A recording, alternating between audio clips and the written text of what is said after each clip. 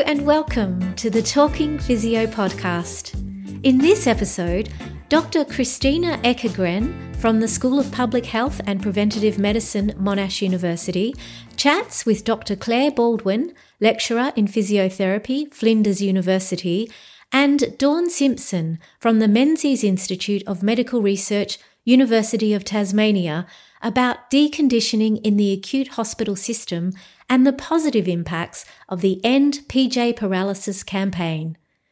Before we dive in, this episode has been brought to you by the Physiotherapy Research Foundation, supporting the promotion and translation of research, and sponsored by Flexees, the exclusive partner of the Physiotherapy Research Foundation. Let's get started. So Claire, we're hearing more and more about the problem of sedentariness in hospitals. I thought we might kick off by just maybe defining what sedentary behaviour is for our listeners. Yeah, absolutely. In the literature we see two components to the definition of sedentary behaviour. One part is the postural component, so it's the time that you're awake that you spend either in a sitting or a lying down position. But it's also lack of activity, I guess, at a low energy expenditure of less than 1.5 METs. So we have this combination of low energy activities that are conducted in a sitting and lying position. And of course this is what patients spend most of their time in hospital doing. And we can explore the sorts of problems that might bring. But we know a lot about the impacts in the general community and the health impacts that sedentary behaviour can have on our health. So Dawn, would you like to tell us a bit more about that perhaps? I do. I guess, that's one of the things, the health implications of prolonged sedentary time are becoming more understood and certainly have emerged more over the last few years. So we know that prolonged sedentary behaviour is associated with greater all-cause, greater cardiovascular disease mortality, which isn't good. And we know that kind of breaking up sitting with light intensity activity actually has health benefits in terms of reducing postprandial glucose, lowering insulin levels, and can actually kind of help waist circumference, BMI, reduce triglycerides in kind of the general population or kind of metabolic populations such as people with diabetes. And we also know my particular interest is in recovery after stroke, and we know that kind of breaking up sitting time after stroke has benefits for stroke survivors in terms of reducing overall systolic blood pressure, and obviously that's an important modifiable risk factor after stroke, but also an important risk factor for other cardiovascular diseases. So the health implications are distinct from just not doing physical activity, and I think we're starting to understand that a bit more and understand why it's a problem that we need to tackle when people are in hospital. So your research has looked at the stroke population specifically, so I guess we should sort of set the scene by talking about how sedentary stroke patients are in hospital. Sure. Very is the short answer, which is unfortunate. In the acute setting, people are spending around 80 to 90% of their waking day in sitting and lying postures, and that's not a new problem that's emerged recently.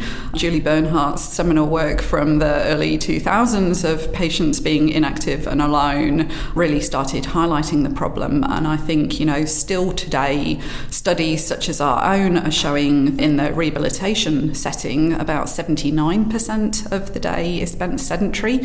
So we haven't shifted behaviour much over the last 15 years, and I think that's why there's a big push now to try and actually start changing behaviour, because we need to. It's been too long. Did you see that exchange on Twitter yesterday about this issue? No, I didn't catch that one. What was that? So it was exactly what you were just talking about. We tweeted about your presentation and someone said, hang on, we've known about this for 15 years. Why haven't these statistics changed? And so people started replying, and it was a really interesting thread about some of the reasons for why this hasn't shifted. And a lot of the responses had to do with policies in hospital around falls. And I think maybe we can get into that a little bit more later on. Certainly we see those issues in the acute setting, as you've already identified. And from some of the review work we've done, we've had people have studied this in different surgical populations, whether it be cardiac, thoracic, upper abdominal. They've looked at it, in older medical patients coming to medical wards, stroke, respiratory populations as well. And this is a common thread across conditions. So in the acute setting, sometimes we face all these patients are sick, and how do acute illness factors come in? But because of what inactivity, sedentary behaviour does to your cardiometabolic health, means that it contributes so much to chronic disease. And what we're seeing in the hospital sense is how we weigh up these acute on chronic issues that many of our patients have. Part of their disability burden is attributed to their inactivity. So they're coming with diabetes, heart disease, stroke, either as a comorbidity or the primary reason why they're presenting to hospital. So we are starting to understand more about the patient as a whole and a trajectory. And I think it's how we sort of select and perhaps look at their activity history to try and understand where they're at in hospital with this acute illness, and then try and change it from there. Maybe the reason it hasn't changed is, we'll talk about it as being a complex and a wicked problem. And even when patients are in the inpatient setting, you don't necessarily see a huge change in their sedentary behaviour or their activity over their hospitalisation. Even though their physical capability or their mobility may improve, you can get this disconnect between, for some patients, around what they're physically capable of doing and the opportunity for what they do. And it would be interesting to see how this research progresses and how patients then discharge home, and whether they actually are able to respond to increasing their activity and reducing their sedentary behaviour, or whether they stay on this low-level trajectory and become at risk of representation. So it sits in this wider context of disease burden, chronic disease, acute, and how they're moving between our acute and chronic hospital settings. Yeah, and I thought we had an interesting question yesterday from the floor, which I think we could talk about a little bit more in the light of your research, Claire. What about when patients are sick? Should we be getting them up if they actually need to be sick and lying in bed? Yeah. So my background is actually through intensive care and critical illness. So a huge body of our work and the field is really around early rehabilitation and moving in the intensive care units. So whether that's because we've got, skilled teams and high-level monitoring, we kind of go, sickness, okay. There's still lots of things that we can do. There's actually very few complete red stop signs that say, don't go, that it's not appropriate to mobilise these patients. And so the safety data that's been generated over years, the expert consensus recommendations that I had the pleasure of being involved with the colleagues in putting together, really sort of set out these parameters to say that perhaps we've been too conservative and we can actually move these patients forward a lot earlier. So yes, there are circumstances where patients are sick and they can get fluctuations in their symptoms and how they feel, but there is still this underlying sense in which early rehabilitation, early mobilisation and the illness factors can potentially be addressed. And when people have looked into the barriers and facilitators, an element of it is perhaps healthcare providers, patients and families' attitudes and beliefs. An element is the physiology, but there's also things around team and culture. There's also things around equipment availability and the environment as well. So some of these barriers and enablers may be slightly different because of acute illness in hospital to rehab, but there are elements of the environment and other things that are the same. So maybe this is why it has been so hard to shift, and we're seeing the same problems from the work in stroke, but it's actually the same problems that get published in a topical issue 70 years ago in a British Journal of Medicine, where Dr Richard Asher said, look at the patient lying in bed, the flesh rotting from his seat, talking about, glute muscles wasting away from being in bed, the spirit evaporating from their soul, the mental health things, and says, teach us to live that we may dread unnecessary time in bed. Get people up, we may save patients from an early grave. This is 70 years ago. We don't prescribe bed rest anymore, but maybe we don't prescribe activity. So maybe we're still in this movement and still having this problem recognised for our patients. Yeah, so let's get into the barriers. Yeah, I guess I can kick off in that aspect then. So some of my PhD work has been quantitative, looking at activity at different time points after stroke, and we looked at what factors might influence physical activity and sitting time during the transition from hospital to home, and found that people were more active in the first week at home than they had been in hospital, and that's not a surprise, but it is a little bit unfortunate and confronting for us as health professionals. That's fantastic data that you've got. Very original. And the thing that we found kind of modified that was the presence of depression. So people who had depression spent more time sitting in the first week at home than they had done in hospital. And I think quantitative data takes us so far. So what I was talking about in our seminar yesterday was the qualitative work. I don't think we know enough from the perspective of the actual patient, so in my case stroke survivors and their carers, what their experience of sedentary time has been and what they feel about that and need to know more about. So one of the key things that we found was that people didn't have any recollection of having any discussions with health professionals about the problem of sedentary time, and very limited understanding of physical activity, thinking about physical activity as the opposite end of the continuum from sedentary time. So I think understanding what the issues are and what the implications for their health and recovery is a significant component, and I've certainly heard that discussed in other fields throughout the conference that we've been at currently as well. So I think, patient understanding and their carer understanding's a big component. Certainly one of the other things that came through quite strongly is, unsurprisingly, if somebody doesn't have the functional ability to get out of a chair, it's very hard for them to reduce their sedentary time, and people with more significant mobility limitations certainly reported less opportunities to get up and be physically active.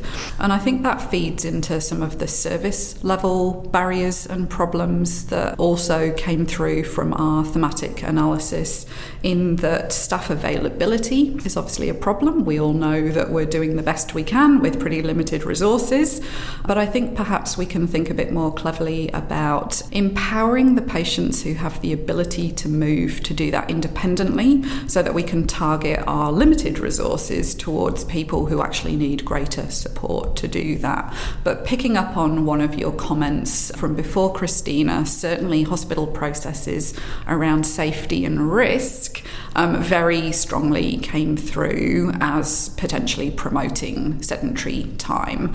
So patients did report that they felt that walking activity was discouraged because of fear of falls and the risk associated with that, and not to take away the fact that that is a risk and it can be catastrophic. Certainly, some patients felt that the risk that they had been labelled with didn't meet their perception of their level of risk, and interestingly, their carers' perception of risk as well. Absolutely, and we found the same thing in our interviews we did with older adults on GEM wards. So we interviewed patients and their carers, and it was often surprising to hear that it wasn't that patients were unmotivated to walk, which is what some of the nurses said, but it was they didn't feel that they were allowed to walk. And when we talked to the carers and said, well, do you think that you would feel competent and capable of walking with your wife or your husband? They pretty much all said yes. And they said, well, I'm going to have to do it when we go home anyway, which is only a week away. So why aren't they letting me do it? We've been looking at some work. We're still going through the results, looking at a Delphi study and seeing what health professionals, we have got a small patient involvement.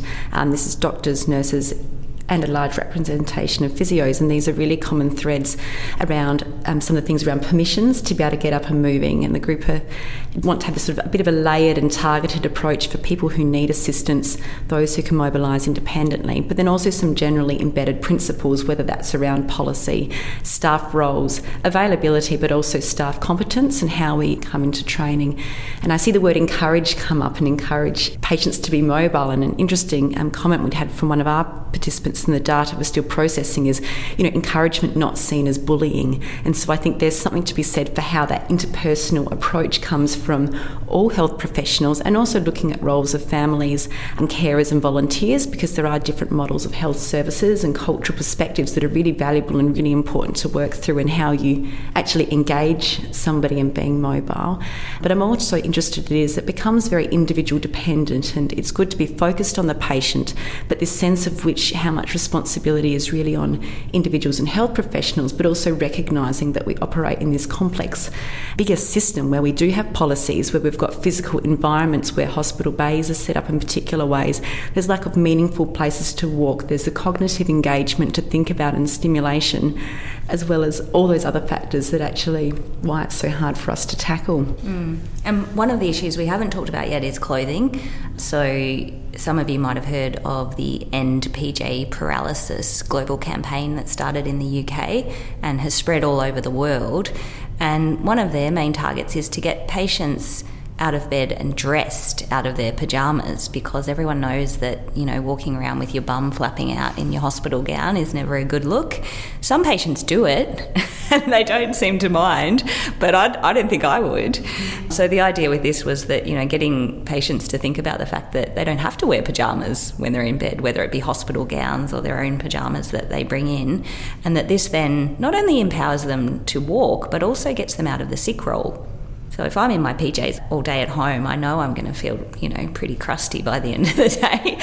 And I think it's a really interesting strategy because it enlists nurses in the remit of hospital mobility, which I think they're less and less seeing as part of their role, and more giving the responsibility to physios for that. And I think it's a clever strategy because it really sort of gets nurses involved by stealth, because clothing is part of their remit.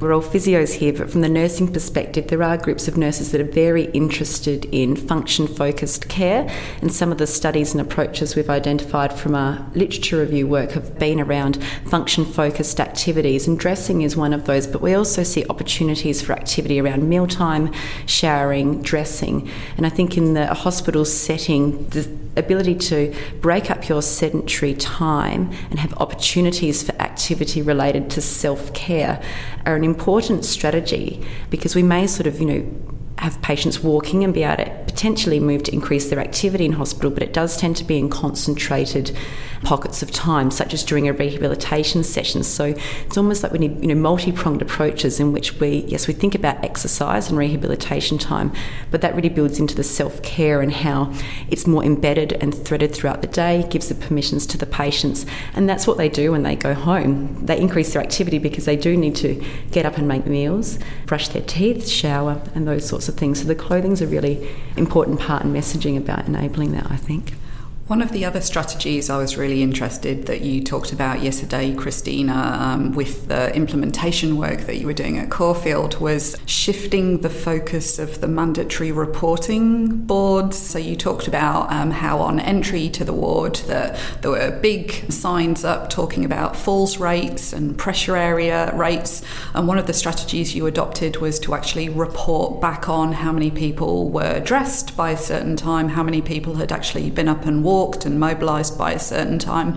And I think one of the key strategies in changing any kind of practice is understanding what's going on in your own individual unit, which takes measuring, audit processes, all of those kind of things. Can you talk a little bit more about that strategy? Because that was a very interesting way of not taking away what was already done on the ward, but to add to it to shift the focus and the perception of reporting. Yeah, so I think that the reporting is important, but it definitely creates a culture of fear, particularly amongst nursing staff. I think nurses get particularly frightened about falls because maybe they feel that it's not really their area of expertise, hospital mobility, and maybe they feel like if someone falls when they're with them, it's because they did something wrong. So I think in a lot of cases, if nurses see that sort of assist by one status, they sort of tend to stay away from that patient and, oh no, wait till the physio gets here and then we'll get you up. So yeah, putting up the data was a way of shifting the focus from the fear of mobility to the goal of mobility. And every day, someone on the ward counted the number of patients out of the total that were, as you said, dressed, out of bed for lunch and mobilised before 2:00. And every month the statistics would shift and they could see whether they were making progress. This was in a background of a series of strategies that were implemented on these wards. So they were able to see what worked and what didn't, and we had some successes and we had some failures, as I spoke about yesterday with those pedometers. And I think it did two things. First of all, it allowed people to see what the successes and failures were, but it also shifted the focus towards mobility as a positive thing and as something to aspire to, and really getting the nurses on board. And in addition to that, the active PAL data that we collected was hugely influential. The numbers were pretty shocking. The average number of steps amongst the patients across the 4 wards was 388 a day. 97% of the day was spent sitting or lying, so pretty shocking and actually pretty consistent with the published literature. So when everyone heard about that, I think there was a little bit of shock and maybe shame. Not that you want to be shaming people, but it really did motivate people to act. I think that's really consistent with work that's done out of bigger groups like the Johns Hopkins in America. They've got the activity, mobility, promotion. And there was, Michael Friedman was the physiotherapist from there that sat on a panel at the World Physiotherapy Conference this year. And they had a panel on these sorts of issues. And the messaging that came through very much strongly was around, measuring how data is a really important part of that process, whether that's with accelerometers, whether it's just doing the behavioural mapping or having a look and just simple numbers that can have a look at how many patients are up, dressed and moving. It's a conversation starter. You can have those conversations on the ward with people, and you can do it in a way that that is respectful of everyone's role in the team, and it's not about shaming. It's about sort of understanding a problem, the magnitude of a problem, and then having those small wins where you can see changes and what's working and seeing it as a process, and valuing their staff time and valuing patients' time as well. Yeah, I think if anyone is wanting to start their own kind of End PJ Paralysis strategy or a mobility strategy on their wards, I think the data collection is the first place to start. And then get your team together, because the other issue that I wanted to pick up on what you said, Dawn, is about teams. And hospitals are multidisciplinary environments, and therefore the solutions need to be multidisciplinary. So the team I worked with at Caulfield consisted of nurses, nurse unit managers, physios, OTs, social workers, gerontologists, and also people from management. So we had that sort of policy input as well. We also got input from patients, and that was really, really interesting and important. And the solutions came from the staff themselves. They knew what wouldn't work. And so, you save yourself so much time by going straight to the source rather than just overlaying some newfangled idea on these people who are against it from the outset, potentially. And I think the whole overarching behaviour change principles are part of that, and the data collection and the kind of naming up the problems, the first component. There is intervention to reduce sedentary behaviour underway being trialled in the United Kingdom at the moment, being led by a team at Leeds. Coralie English from Newcastle University is involved in that programme of work as well, and Dave Clark was out here presenting at the Smart Strokes conference earlier this year, and it really is the legwork about naming up the problem and using data to do that, but then really working through a co-design process, which is what you've just alluded to, Christina, in terms of you have to talk to everybody, you have to get everybody on board, and actually having a framework that underpins that, which I know you did in your programme, but potentially, that could be using the behaviour change wheel principles or the COMBI framework to actually attach your ideas and solutions to, and actually make sure that we're working through these potential solutions in a really systematic and methodical way that may lead to better sustainability of the behaviour change and hopefully better outcomes for our patients. Christina, I'm interested in what the environment was like when you came to set this up in the first place. We talked yesterday about, local barriers need local solutions, and you've talked about solutions that worked in your setting. When we look at the literature, there's a range of other solutions, and there may be ones that we haven't thought about, but there is this need to operate interpersonally with teams and with the environment. And from what I can understand, there are some settings and wards that are perhaps ready to change and perhaps others that aren't. So what did you see in terms of that groundwork that was already in place that was really positive, that made you think, yes, we can move to sort of actually start off the process, if you like? I think actually the environment was pretty negative when we started. And it got turned around through the process. So we conducted a survey of all of the nurses at the start of the 12-month intervention, and the attitudes to mobility were mostly pretty negative. We don't have time. This isn't our job. And through a series of, I guess, team building activities, I've seen that completely change. One of the most powerful things that they did at Caulfield was a video. They filmed patients, staff, all with these sort of corny signs saying "move it," and set it to a backtrack of the song "Move It." And it was just the most joyful, infectious thing you've ever seen, and it went viral. And it made the staff really proud of the work that they were doing. And so now when I go back to the site, it feels different, and it feels like people are on board with it. They still have all the same issues with time and so forth, but it's put the issue sort of front and centre in their minds. So I think that for these interventions to work, they need to be fun and they need to bring people joy. It can't be a punitive thing like we're telling you what you're doing wrong, but here's some fun things that we could try. I did also want to pick up on your topic of the environment, because I think as hard as you try, if you have a poor environment that doesn't enable physical activity, a deconditioning environment, we might call it, there's a lot of challenges to making change. And I think one of the key things that patients told us is that they just had nowhere to go on the wards. They also felt that the corridors of the hospital weren't their domain. They didn't belong there. That was where the nurses worked, and they lived in their rooms. One of the classic comments from a patient was, "I feel like a prisoner in a prison cell," because he felt like he couldn't leave. And he wasn't encouraged to leave. There was no outdoor spaces, no communal spaces. Some of the gyms were, pretty depressing places that you might not want to go to and weren't allowed to go to on your own. So I think this is a big issue to tackle, hospital ward design. And you don't do it easily or cheaply. But I think that there are some small changes that you can make to hospital wards. And one of those things is just making staff mindful of clutter in the rooms and in the corridors so that patients aren't at risk of falling. And I think also creating some communal spaces. So maybe there's some dusty storeroom that could be converted to a sitting room, a TV room, or a library, something like that. And I think these things can really make a big difference to patients feeling that they are allowed and encouraged to leave their rooms. Some of those threads, again, have come through our Delphi. We've got some more objective sort of numerical data, but we've also got this rich bank of comments, and some of that has come up. We'd have therapists in hospitals around the world saying, bring back the communal dining room. So there's obviously lots of different hospital designs around the place, so lots of different ways that it needs to be tackled. Maybe some patients do want to eat together with other patients, and maybe some patients don't like to eat with other people. So I think their voice is still going to be really important in strategies moving forward. You do hear in terms of the research space, people are looking at things like, more objectively saying what impact a walking track might have. But again, these are still often local solutions to local problems.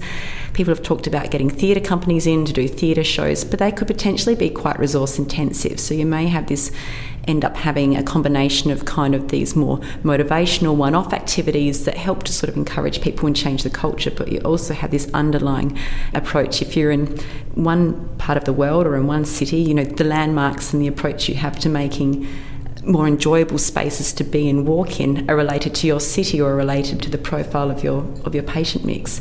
I believe there's a study in process, because I haven't heard much about it. It's only this sneaky line in the bottom of a paper that said that they were developing an art tour around their hospital and scanning QR codes, and so you can actually walk around the hospital and get information on local art. What a wonderful way that would be to bring in local perspective, different sort of cultural aspects to a hospital, and give some stimulation, something for people to do when they're in hospital.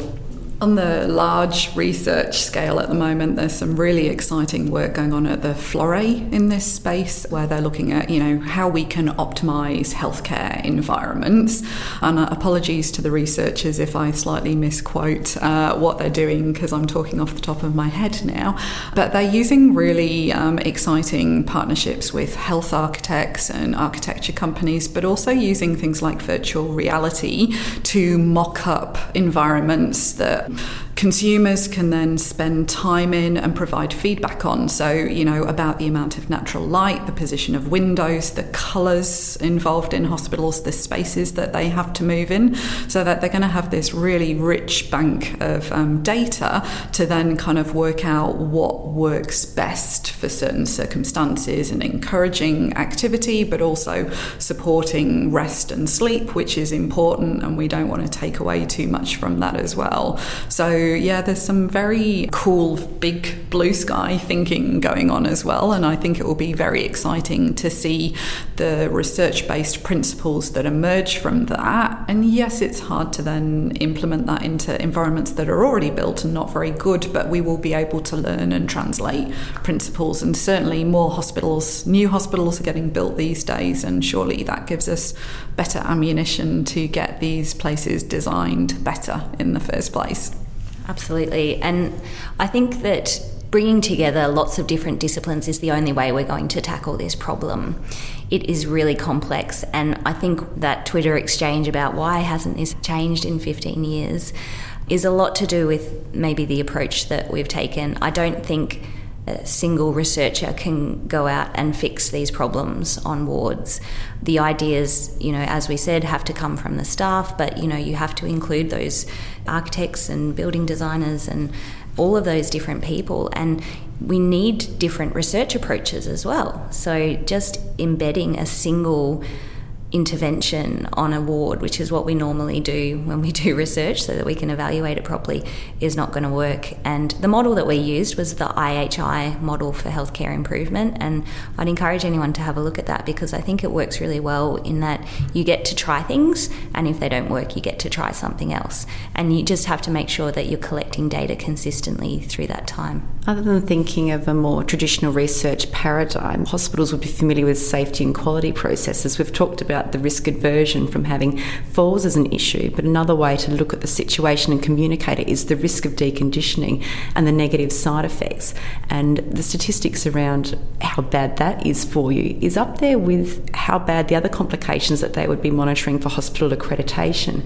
So if you took the flip side of not falls as a safety and quality problem, but actually the other end is the deconditioning that happens in hospital as being a safety and quality problem because of the complications that brings, maybe that's a way to sort of message and communicate and bring that onto your hospital radar. And if that becomes a target, just like you might look at pressure areas or central line, in hospital-acquired infections, because the stats around patient problems and impacts from that are probably quite similar, if not worse, because the deconditioning actually feeds into risk factors for all of those things. That may be a way, not necessarily within a research paradigm, but within a safety and quality paradigm, to sort of build in the importance of that and monitoring. And if it's important at that level, then you've got the bottom-up approach in terms of engaging people, teams, finding out their problems on the ward, but you've also got that top-down support from a safety and quality framework about how you can meet in the middle. Yeah, and I think it's about getting people to see falls as a deconditioning problem. In the past, I think people have seen the solution to falls as stop them moving, but maybe we need to see the solution for falls as get them moving. And interestingly, at our site, there was no increase in falls despite an increase in mobility, and that's consistent with the worldwide data from End PJ Paralysis. And in fact, some sites are showing a reduction in falls. So we need to communicate this message about falls risk being pinned to deconditioning. And I think Amelia Crabtree, who is the lead geriatrician at Caulfield, has a great thing that she says is that you might have a 20% risk of falls, but you've got a 100% risk of deconditioning. I think that's a really important statistic or kind of key message there about that. Picking up, Claire, on your point about policy, I think that's a really pivotal part of the jigsaw, and I think we've talked a lot this morning about it being such a multifaceted approach, but I think that is a key issue in terms of changing messages and having policy and structures and processes in place. And we've also heard quite a lot about advocacy, I guess, across the conference these last few days as well. And I think as physiotherapists, that's possibly where we need to step up more in that space as well. We're doing the research, we're doing the clinical side of things, but we need to communicate the problems really quite clearly and actually get that as a policy agenda. And I'm not sure how we do that exactly, but I think it's one of the most important things things that we need to do. Yeah, I think we need to talk to our individual hospital falls risk groups, because often they're really setting the agenda. And we've certainly found that at Caulfield. They don't want to see an increase in falls. That's their main priority. So you've got to work with them to reframe the conversation. I think that about wraps it up. We've probably got sessions that we need to move on to now. So thank you so much for chatting this morning, ladies. It's been fantastic to find out more about our research and ideas for the future. Thanks, Dawn. Thanks, Claire. Thank you both.